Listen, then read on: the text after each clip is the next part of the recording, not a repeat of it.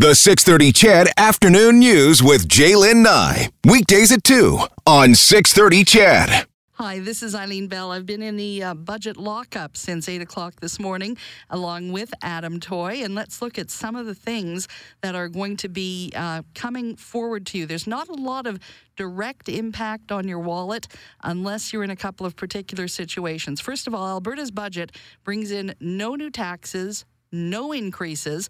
It does have a deficit of $18.2 billion. The budget also includes $1.25 billion specifically to fight the pandemic. It has the largest ever amount for healthcare in the province at $23 billion.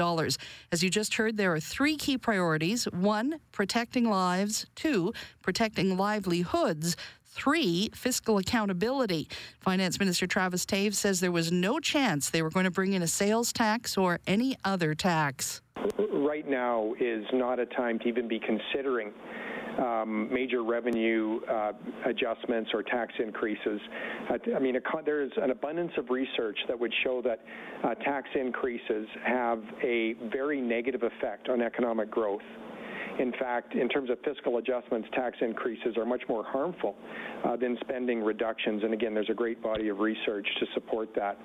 Now, there is going to be spending in other areas besides healthcare, but let's look first at capital spending on healthcare, and we'll specifically talk about the Edmonton area.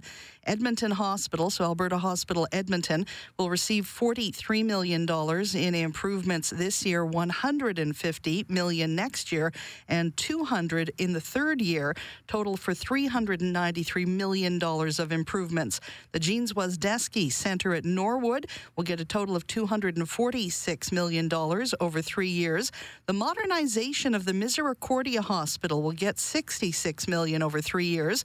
The Stollery Children's Critical Care Program is going to receive $8 million from the province this year, and the University Hospital's Brain Centre for their neurosciences intensive care will receive $12 million over 2 years. Now, as far as money between the province and the cities, that's been controversial for several years. What is going to happen is that the current MSI spending function that's been in use for a few years is going to be phased out. But let's look at, after 3 years, but let's look at what they will give us in the next 3 years. Now, between Edmonton and Calgary, LRT Systems will get $2.154 billion. That 50th Street Exchange in Edmonton, where everyone always gets held up by the trains, that'll get $28 million to be fixed up. Ring roads in both Edmonton and Calgary get a total of $911 million. The Terwilliger Road expansion, and this is the one that goes all the way almost out to Leduc, will be getting $89 million from the province over 3 years. And 3 years from now, Yellowhead Trail will receive $37 million in improvements.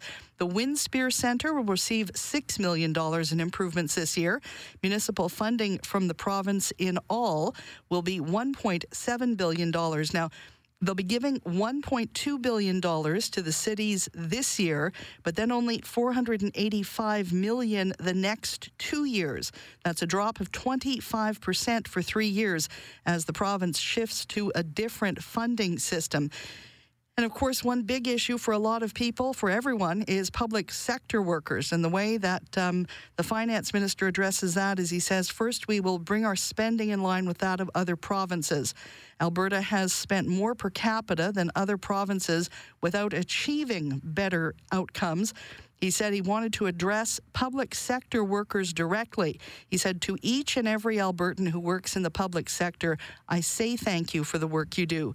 Many of you have gone above and beyond your regular responsibilities, responding to needs created by the pandemic. Your contribution matters and has not gone unnoticed. However, he said addressing public sector salary structure is required to protect government services and ensure a sustainable fiscal trajectory for the province.